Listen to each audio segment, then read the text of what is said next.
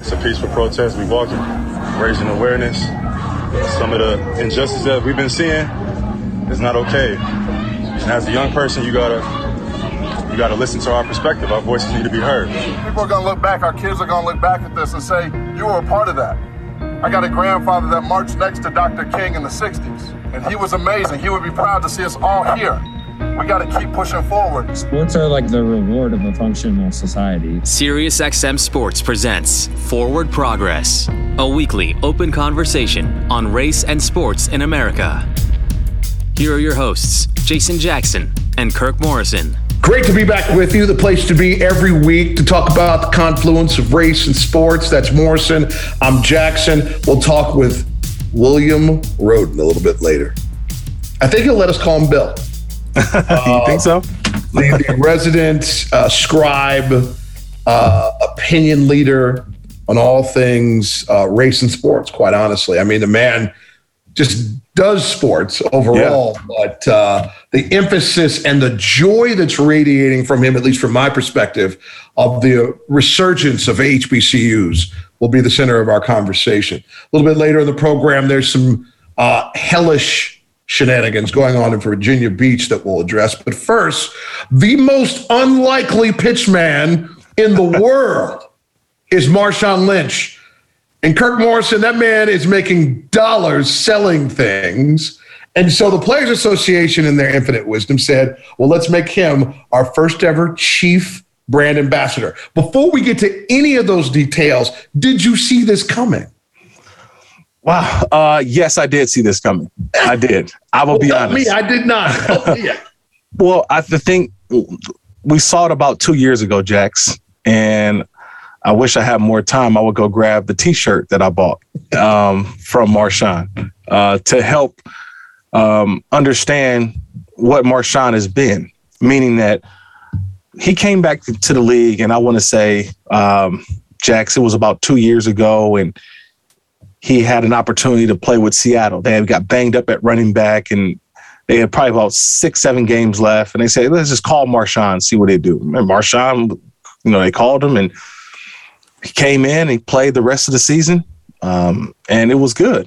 I'm not sure if they made the playoffs or not, but I just know he was able to get there. And I think they may have made the playoffs. I forget, Jax. Anyway, he had a candid conversation, though, afterward. And look, Marshawn doesn't talk to the media. That's just, we've seen it. That's the reason why you start out believing somebody's not going to be that great of a pitch man, right? But he had a conversation with the media, and someone just asked him a question and said, hey, Marshawn, you're back, but what did you learn in retirement that you were away? And he, in the Marshawn Lynch way, he said, look, man, it's scary out there for a lot of guys. It's scary because guys don't know what they're going to encounter when the game's over.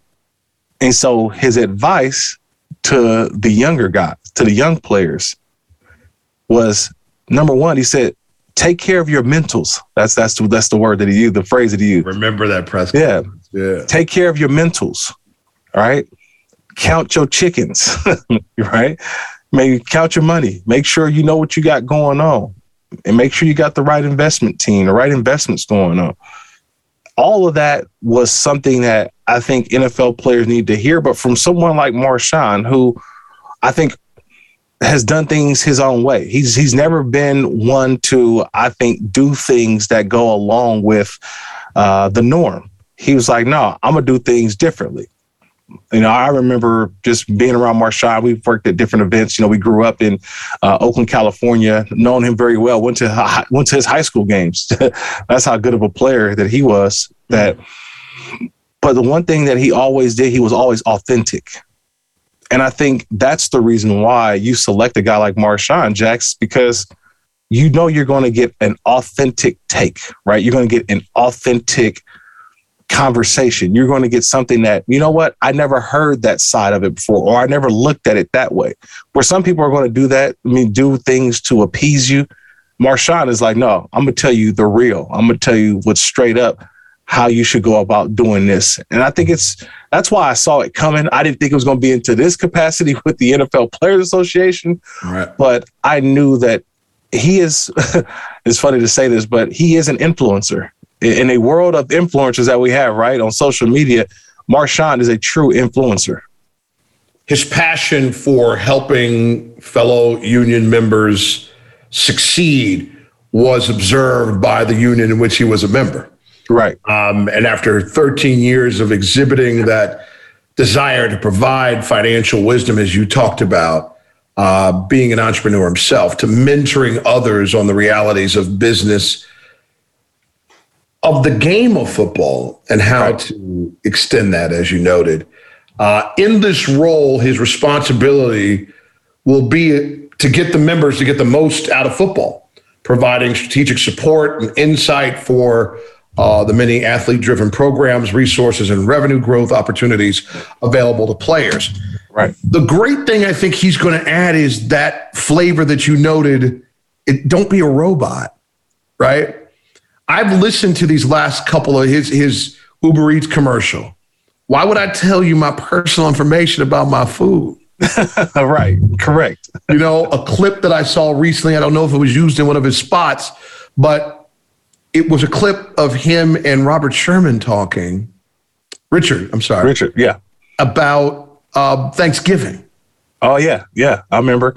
and Lynch is like, listen, I'm going into these streets and I'm going to feed my people. Yeah. And Richard's going into my community. Yeah, going into my community. Oh, he knew he was Mike now. There wasn't no two ways about it. But then Richard gets fired up and he's like, can I come with you? Right? And so those elements of being uniquely yourself in a space where you're supposed to, you know, if I don't know if there's a sport that asks for more assimilation and togetherness. Right. Being on the same page in the same moment, more than the great game of football, America's passion. But there's also room, right? There's also room for those of you all that were challenged to identify you in the streets. It's legislated that you can't take your helmet off, you know, in celebration. And it's a different way to think. It's a different way to be, and it's okay. Like, we're going to hear the clamoring from the old heads, right? But being an individual and elevating that platform beyond, if you are the luckiest of lucky and get a decade out of this, a decade plus. Yeah. What are you going to do with the majority of the rest of your life? But I think also to kind of, you know, along those same lines is, how can you do it in your own personal way and not the way that many others can take, right? There's different paths that you can take. And I know that's what Marshawn Lynch has always preached.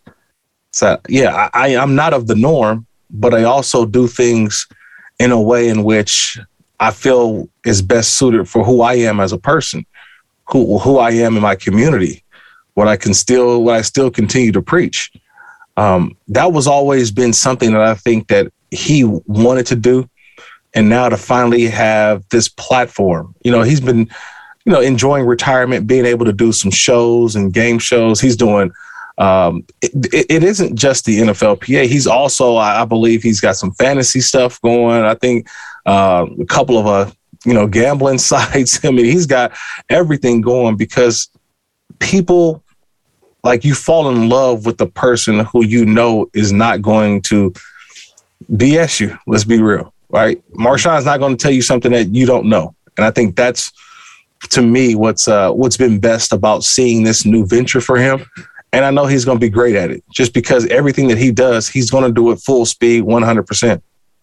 Last note before we take our first break, he's also going to interface outside of the NFL. And this is a really neat extension of the Players Association as he works with other sports players and partners through events on social media. His main responsibility will be to mentor fellow members of the Players Association one-on-one and foster business opportunities through the union's for-profit, let's make it known, marketing and licensing arm, the NFL Players, Inc., which his perspective is going to be so fresh and new. I remember coming up, you were with me, the old quarterback club, right? Those cats, that was That was just a tight club, right? And I don't even, did Warren Moon ever get in the quarterback club? I'm not sure if he got in there. Yeah, I think he got in there late, but hey, he got into the Hall of Fame, so he got a gold jacket. That's the one you need. So that, from the 80s and early 90s, clearly black quarterbacks were still a minute representative part of the pie. Right. And so to grow this space that's available for all players from around the National Football League, we couldn't be more excited. Couldn't be more excited. Let's take a quick break. Our first. That's Kirk Morrison. I'm Jason Jackson. This is Forward Progress. When we come back, it was the week 0 of college football that got me fired up. You're one of your many employers, one of your main streams of income, the worldwide leader, made a commitment in content and game presentation to HBCUs. The great William Roden was a part of that presentation. We discussed this renaissance and resurgence when we return here on Forward Progress. You're listening to Forward Progress on Sirius XM Radio. Forward Progress continues. It's Morrison, it's Jackson, and we are so happy to have the award-winning New York Times sports columnist, the contributor from the worldwide leader. Of course, you see some of his great stuff in The Undefeated. It's William C. Roden on the program. Good day to you, sir. I was telling our producer, Pernell Brown, a few weeks ago when ESPN dedicated that very first week of college football to the messaging and upliftment of historically black college football, that feature you did, that you voiced, that you're a part of, stirred something in me that's just awesome. My grandmother went to Tuskegee. My parents went to Central State University in Ohio. Right. My son is at FAMU. As a Gen Zer. He looks at everybody else in the family. He's like, all of you all from your PWIs. Right. You all. And that is his brother, his mother, and his father. There were some of us that thought, my parents were this way. There was a part of my childhood where I thought, Bill, that I was going to Central State. And then my parents said, interesting, 60s kids, right, who had emerged in their 70s, got into the suburbs. We had this Black Rockwellian experience in Northeast Ohio, and it was no longer a requirement. It was not, still a lot of pride for Central as it is in their alma mater.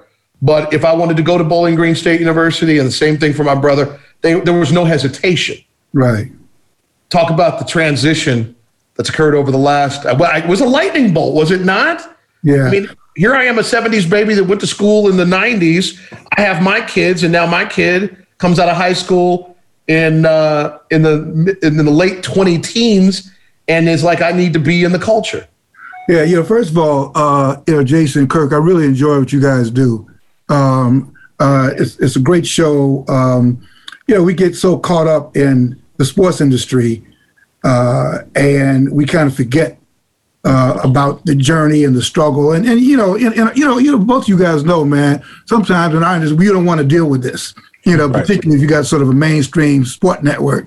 This is not what we want to deal with, So it's great that you guys have an opposite commercial for what's real. So, I appreciate it. But, also, I remember listening to one of your shows, Jason, when you said that your son was going to Florida A&M, and I was like kind of ecstatic, because I run a fellowship. I don't know if you knew that, for the Undefeated. It's called the Roden Fellows, and we just named our 6th class, our 5th class, and these are 5 kids from HBCUs who we select, and they get a year-long paid fellowship to produce content for the Undefeated, for ESPN, and it's really been a great thing, and it kind of. And what I'm impressed with these kids about, like your son, was that, in my generation, I went to Morgan State. And the further you go back in time, the more, our parents, grandparents, these are the schools they can go to, And now in this generation, these kids could go anywhere, really, and they choose to go to HBCUs. And I think it's so refreshing, It was such a unique experience for me. But I'm really happy, and I joke with the kids that there's been this sort of renewed interest. Maybe it's because of the George Floyd effect, that all things black, throwing money at. So I'm like, cool. Because you know how these things go in cycles, man. Let's keep going while the clock is going on till they wake up. So, all right, we tired of this, But it's been refreshing. It's been refreshing to see. And like I said, when I saw your kid, in fact, we were just down at FAMU, Jason. I just told you and Kirk, we just took this 2,500-mile HBCU road trip in an RV because we wanted to explore the roots of what, the kids were asking. I asked them, well, do you guys know when the first black college football game was? They said, well, 19. I said, no. And it dawned on me that, with your kids, our kids, we constantly have to tell them how things started. What are the roots? Right. And where do you guys fit in this river of struggle? Because if you don't know that, if you don't know that there was struggle, then you have no idea that you're in a war. You just think that, like, one kid, I wrote a book called $40 Million Slaves.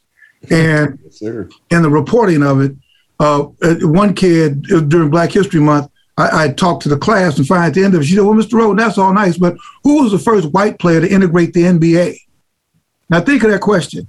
She wanted to know who was the first white player to integrate the NBA.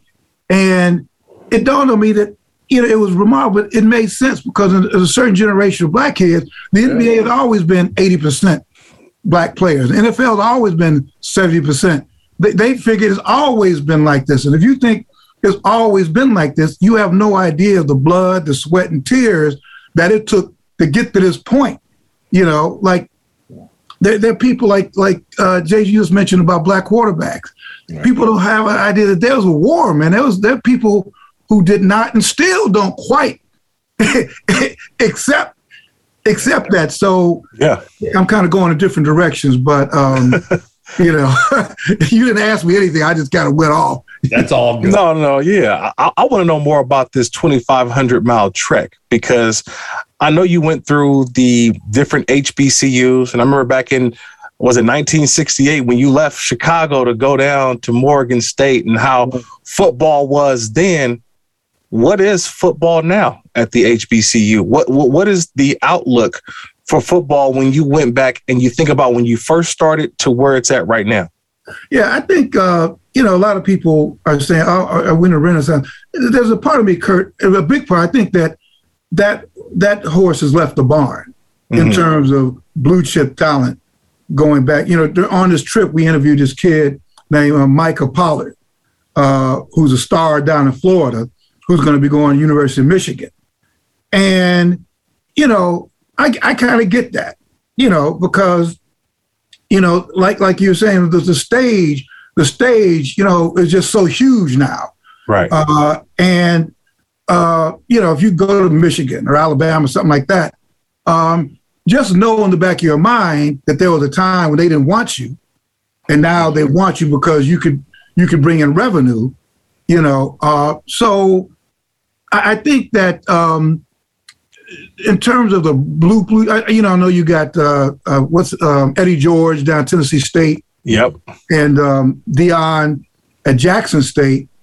And the irony is that, when Deion came out of Fort Myers High School in Florida, he didn't go to Florida A&M. He went to Florida State. Eddie George out of Fort Union, he didn't go to Morgan, whatever. He went to Ohio State. And so their irony is that you're trying to convince kids to do something you didn't do, and so I just think we have to keep in mind that it doesn't have to be a binary decision.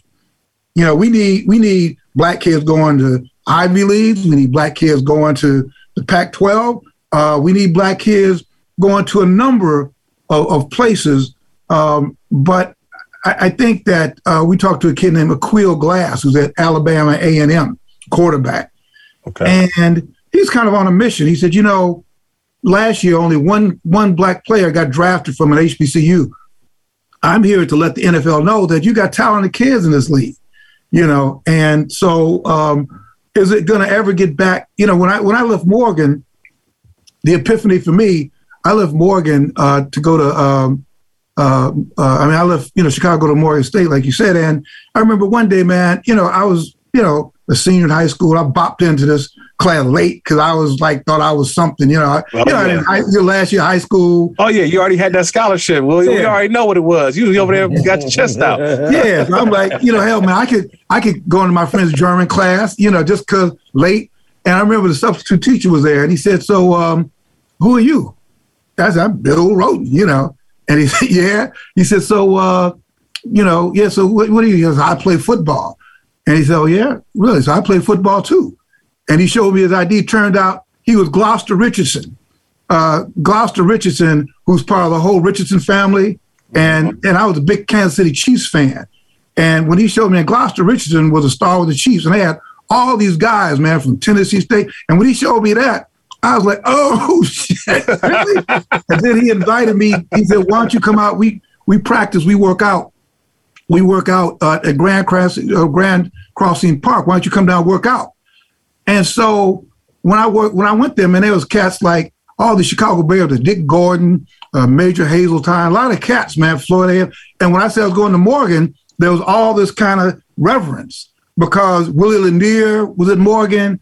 And back then in 1968, you had all these cats, man, Jackson State, Grambling, Prairie View. It was like, man, we were like stock in the AFL. So there was a sort of reverence that came with that. And fast forward to your point, Kurt, now it's sort of like a whole different thing. When you say you're going to if a kid like Micah Pollard, instead of going to Michigan, he said, "You know what? I'm going to go to North Carolina Central." It would be like, damn, why are you doing that? So it's just been a change. But to your point, I think the horse has kind of left the barn. But just our kids, like your son will know, Jason. Mm-hmm.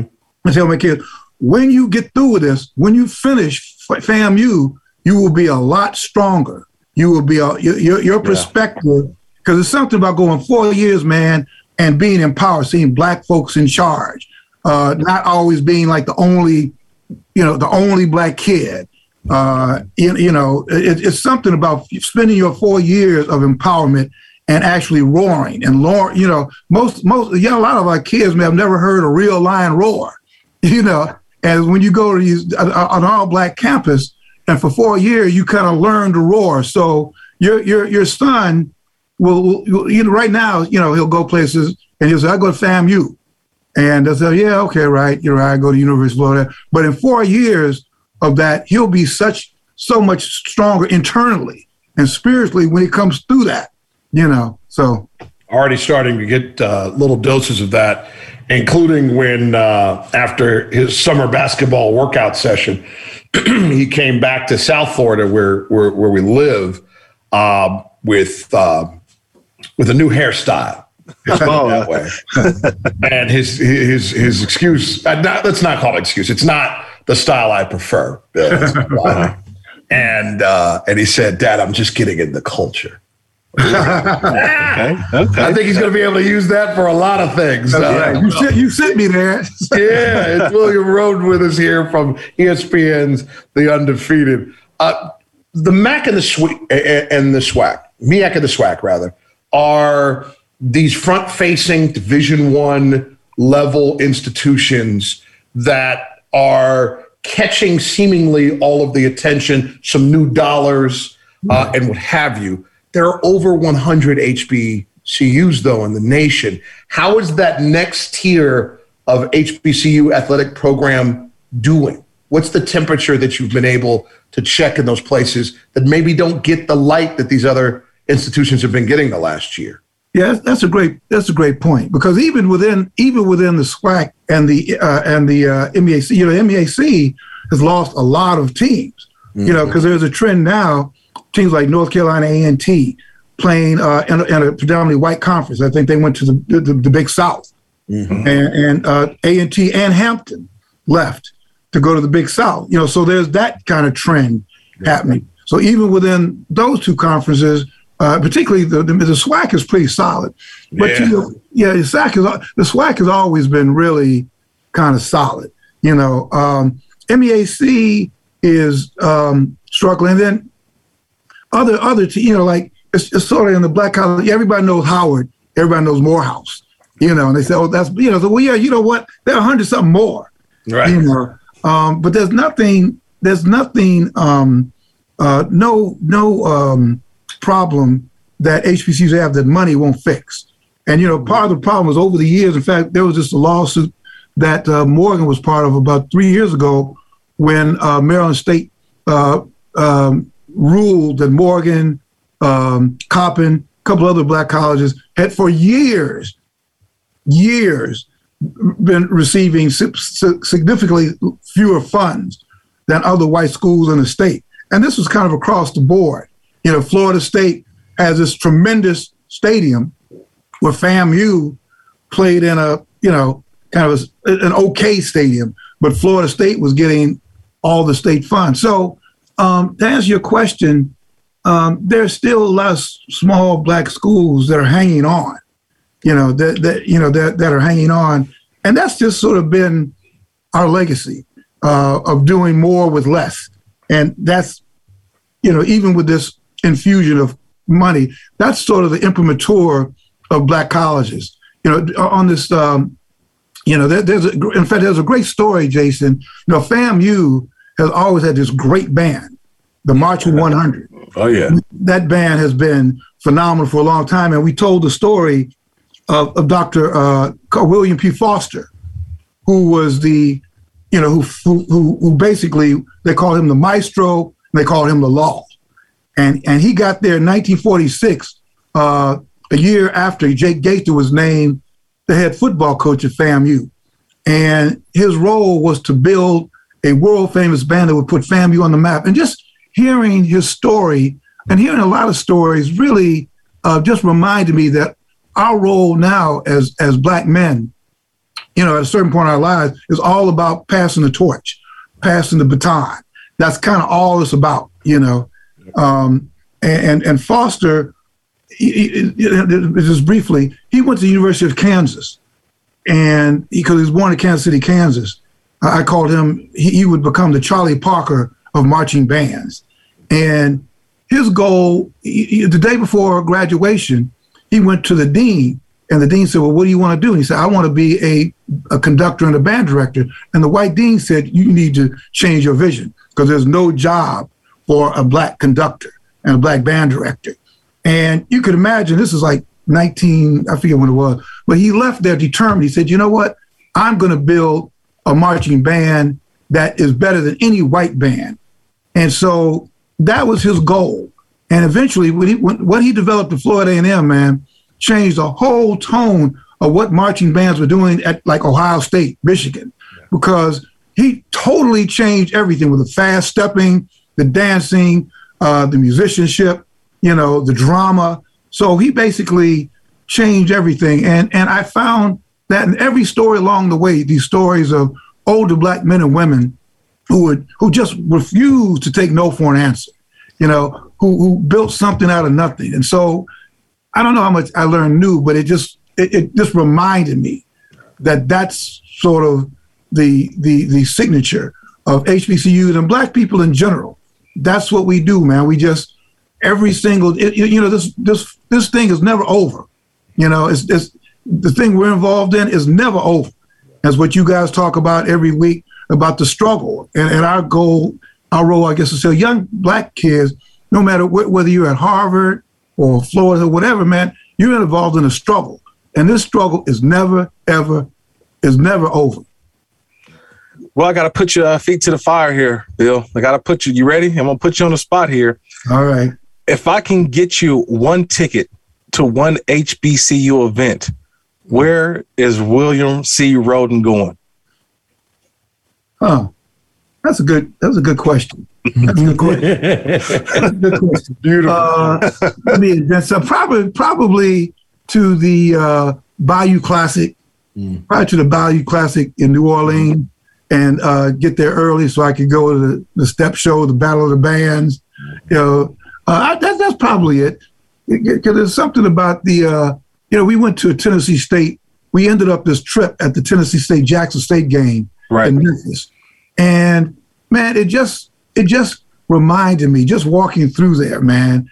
And it's a whole different vibe. It's a culture. Oh yeah. It's a whole different vibe, man. The love and the celebration of each other. It's like we're not rivals, we're family. And it occurred to me that family isn't about blood. Family is about commitment. And so, but yeah, to answer your question, Kirk, I guess put me on the spot. I go to Grambling Southern, and spend the weekend in New Orleans. We've got the dust off the Orange Blossom Classic. It had been gone for 37 years, so we might get you down to paradise too. All right. Give me some humidity suits. Listen, we need some linen now. Yes. Oh yeah. Get you a walker. Man. William Roden, always a pleasure. Please come back anytime. We're so glad that you're sampling our product. It means a great deal to both of us. Yeah, you guys are the best. Thanks so much, man. I really appreciate it. Thank you so much. Come back anytime. When we come back here on Forward Progress, ignorance into shenanigans. And for anybody that believes or actually has the thinking or the nerve to ask either Bill or Kirk or myself ever, is it really that bad? The answer is always yes. Another example next on Forward Progress. You're listening to SiriusXM Radio. We now return to Forward Progress. Here's Jason Jackson and Kirk Morrison. Welcome back to the program. A reminder to celebrate Live is Alive. SiriusXM is giving away this wonderful experience to current subscribers, a chance to win, to live like Kirk Morrison. 12 of the biggest events on the 2022 sports calendar, plus cash for travel costs and expenses. That's what we love.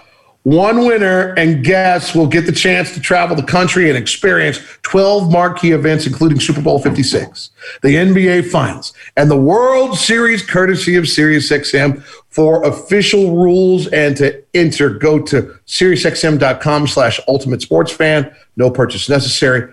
Open to current SiriusXM subscribers as of July 21st, 2020. This ends on October 15th of this very year. Void where prohibited. We got it all in, my man.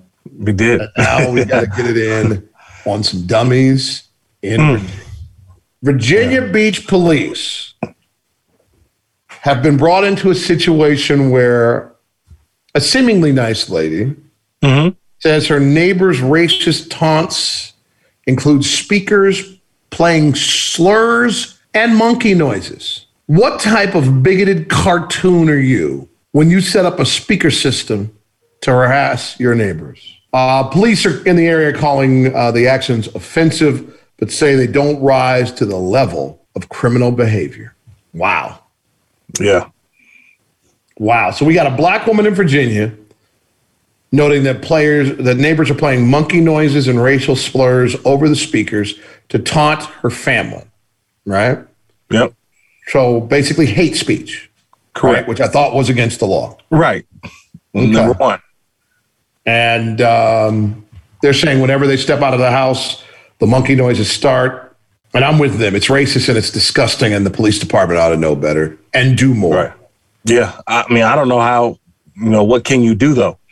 Because I'm sitting here and I'm saying, yeah, I want to, vandalize their house, or you want to make a statement or something. Then it turns into a criminal action in response, right? Then all of a sudden, I'm at fault for doing something. This Virginia Beach Police better figure it out, because this can become an uproar. If people want to be famous, we'll make you famous, but not for the way that you want. Right. Because you can't make someone feel uncomfortable when they step outside their own home. And, I'm just kind of thinking, I'm going through my head thinking, here I am walking out of my home to go to work, go to school, whatever it may be. And yet I'm getting harassed by my neighbor because of my ethnicity, my background, who I am, the color of my skin. Like that, ultimately, for me, that's you can't do that. And so I'm calling the Virginia Beach Police saying, you better handle it before I do. Word. You handle it before I do. You handle it before it gets worse. Because the more people that find out, trust me, this has kind of been laying low a little bit. It's going to start to get bigger. And we're going to find out what's behind this. Why are you doing this? Because we know that what our country is in right now, right? It's still very sensitive, right? We're still, I'm upset because, and I hope I'm not going off on another story, but, I saw the statues that were just unveiled of George Floyd, Mr. Lewis. Who else was it? And I want to say it was one more over in near Union Square, New York. Mm-hmm. And they've been vandalized. They haven't even been up a week, Jax. I think it was up a couple days. And people have already vandalized property. And so I'm still telling people that, whatever we had going on with our awakening that we called, why this show really came about with all the unrest with George Floyd, it's still unrest. There's been minimal change, but it hasn't been the change that, with social media, with everything kind of back, people are back into that zone of working, and you're forgetting about that our country is still not where it needs to be. And it's incidents like this, Jax, that puts it in perspective that we still not there yet. Like this is unacceptable. And for people to continue to do this and think that it's okay, like, come on, man. We got to figure something out. So incitement is criminal, right? Mm-hmm. So I could envision a march on this house coming. Oh, that's what I'm saying. Oh, it's about to get real. It's going to get real. And the people will probably, and have already probably said to themselves, listening on their phone or laptop or in their car, these people have the freedom and liberty to be ignorant. Right. Sort of. Sort of. So, yes, the government cannot come and crush them for being buffoons, right? But there is a unique protection under the law when it becomes hatred based upon color, creed, race, or religion. So I'm encouraging some of the, I would hope, young officers in the Virginia Beach Police Department to really get in their statute book, which actually may be the problem, but then also take a look at state law and federal law and understand that there's ample reason to let these people know that if it does not discontinue immediately, that whatever we have at our disposal in the law will come raining down on your house. Because what we're not going to do is allow for an equal and opposite reaction, right? Which I'm sure these folks here in this Virginia Beach neighborhood don't want. Now, maybe they're inviting it on and they want to dance, Kirk. I don't know. I don't want to get all into all that. But I just think that from a leadership standpoint, from a governance standpoint, from a serve and protect standpoint, VBPD is a little too far back on this one. Yeah, they got to be more active before it becomes even bigger. And the bigger that it becomes is going to fall on them because they could have nipped this in the bud early on. But now more and more people, I think, will continue to understand that because we shouldn't have to live like this. I'm thinking about the family. I'm thinking about they have kids. You know what I mean? I'm thinking about, like, this is harassment every single day. And how do I go out and have an effective day? How can I go out and be productive knowing that I got to come home to this? Come home to someone who, I don't know if they're doing it for giggles. Is it for fun? Do you find this amusing? Because I'm trying to wrap my brain around all of this, Jackson. It's just I can't understand why someone would think that this was okay. That's what I'm really trying to wrap my brain around. Like, do you think this is okay to have monkey noises blaring out of your house or racial slurs? By the way, my man, this is retaliation. Yeah. This all started for this family in Virginia Beach as a motive of discomfort, right? The family says music would play loudly over her neighbor's speakers, shaking their home. So these fools went out and bought like industry level speakers, like dance club. Like think about the type of asshole you got to be. Yeah, go out and get like industry level DJ speakers to then shake your neighbor's house. Only after she alerted police about the music did the next layer start coming with the racial slurs and the monkey noises. What pieces of garbage these people are. I mean, I'm not surprised because I think people still have that in their heart. And to them, it's people see you differently.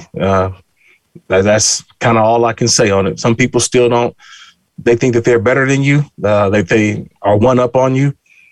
And until they figure it out that we're supposed to be all equal, you know what I mean?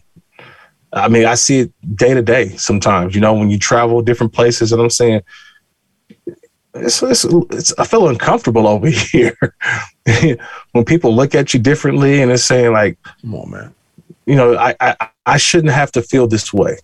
And why can't we come to an agreement or a common ground or whatever it may be? But now I don't even want to approach you. I don't even want to look at you because you already showed me your hand and I don't want no parts of you. Yeah. I want to get in this last little bit. I have a statement here from the Virginia Beach Police Department on this issue. They put this out on social. The Virginia Beach Police Department has responded to several calls for service over the last several months related to nuisance loud music complaints on this particular street. By the way, that's enough for at least some citations, right? Right. As appalling and offensive as the neighbors' behavior are, the city's attorney and Virginia magistrates have separately determined that the actions reported thus far did not rise to the level that Virginia law defines as criminal behavior. So therein lies a part of the problem as well. This means the Virginia Beach Police Department has had no authority to intervene and warrants were not supported. We will closely monitor the situation, investigate complaints, and within the limits of the law, help this family with the most unpleasant situation. So you know what that would mean back in the day? What that mean? Run it. Garbage out the wrong day, ticket. Grass cut the wrong height according to HOA, ticket. Anything that violates any of the community standard, ticket. Like the nuisance needs to be a two-way street supported by VBPD. If their hands are allegedly tied because there isn't anything on the books in the great state of Virginia or in the fine metropolis of Virginia Beach to help protect people from being harassed in their own home, then that's where I would want to be as the leadership of Virginia Beach. It would be in my shift speech every day. Make sure you get by Jessamine Court and make sure our DJ is, please play one note past the noise ordinance. Bang. Mm-hmm. Bang. It's a wrap, huh? They got these cameras pointed in directions that are not at their home. That can't be legal. Yeah. Bang. I'd wear them out. Wear them down to a bone. I do, man. You know what? I do want to get to something positive before we get up out of here, man. Sure. So I do want to let people know that, man, this is pretty cool too. That Bubba Wallace was the driver of that number 23 car for the 2311 racing team, which is co-owned by one Michael Jordan, one of the greatest ever. Jordan is the first Black principal owner of a full-time Sprint Cup team since 1973. So Bubba Wallace got his first Cup Series victory as a driver, and MJ got his first win as a team owner, man. So when you talk about forward progress, that's the progress that I want to see.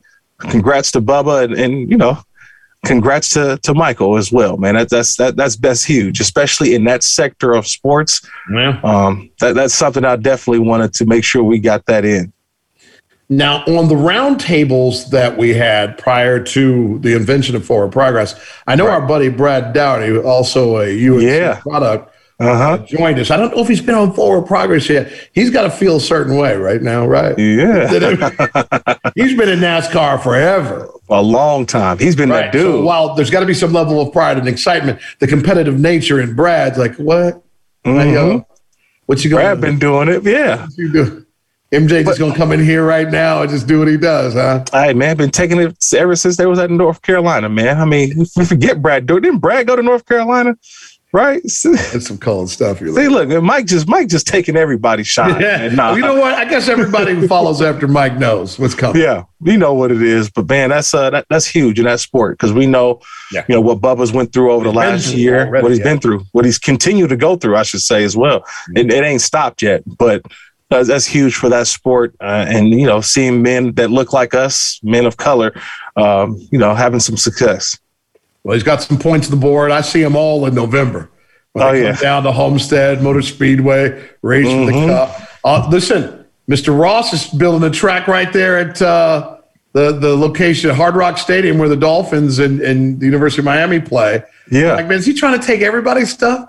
He snatched the tennis tournament, might be snatching the race. We'll see, but I know this fall, at the very least, we're rooting for Bubba to be in that last race for the Cup.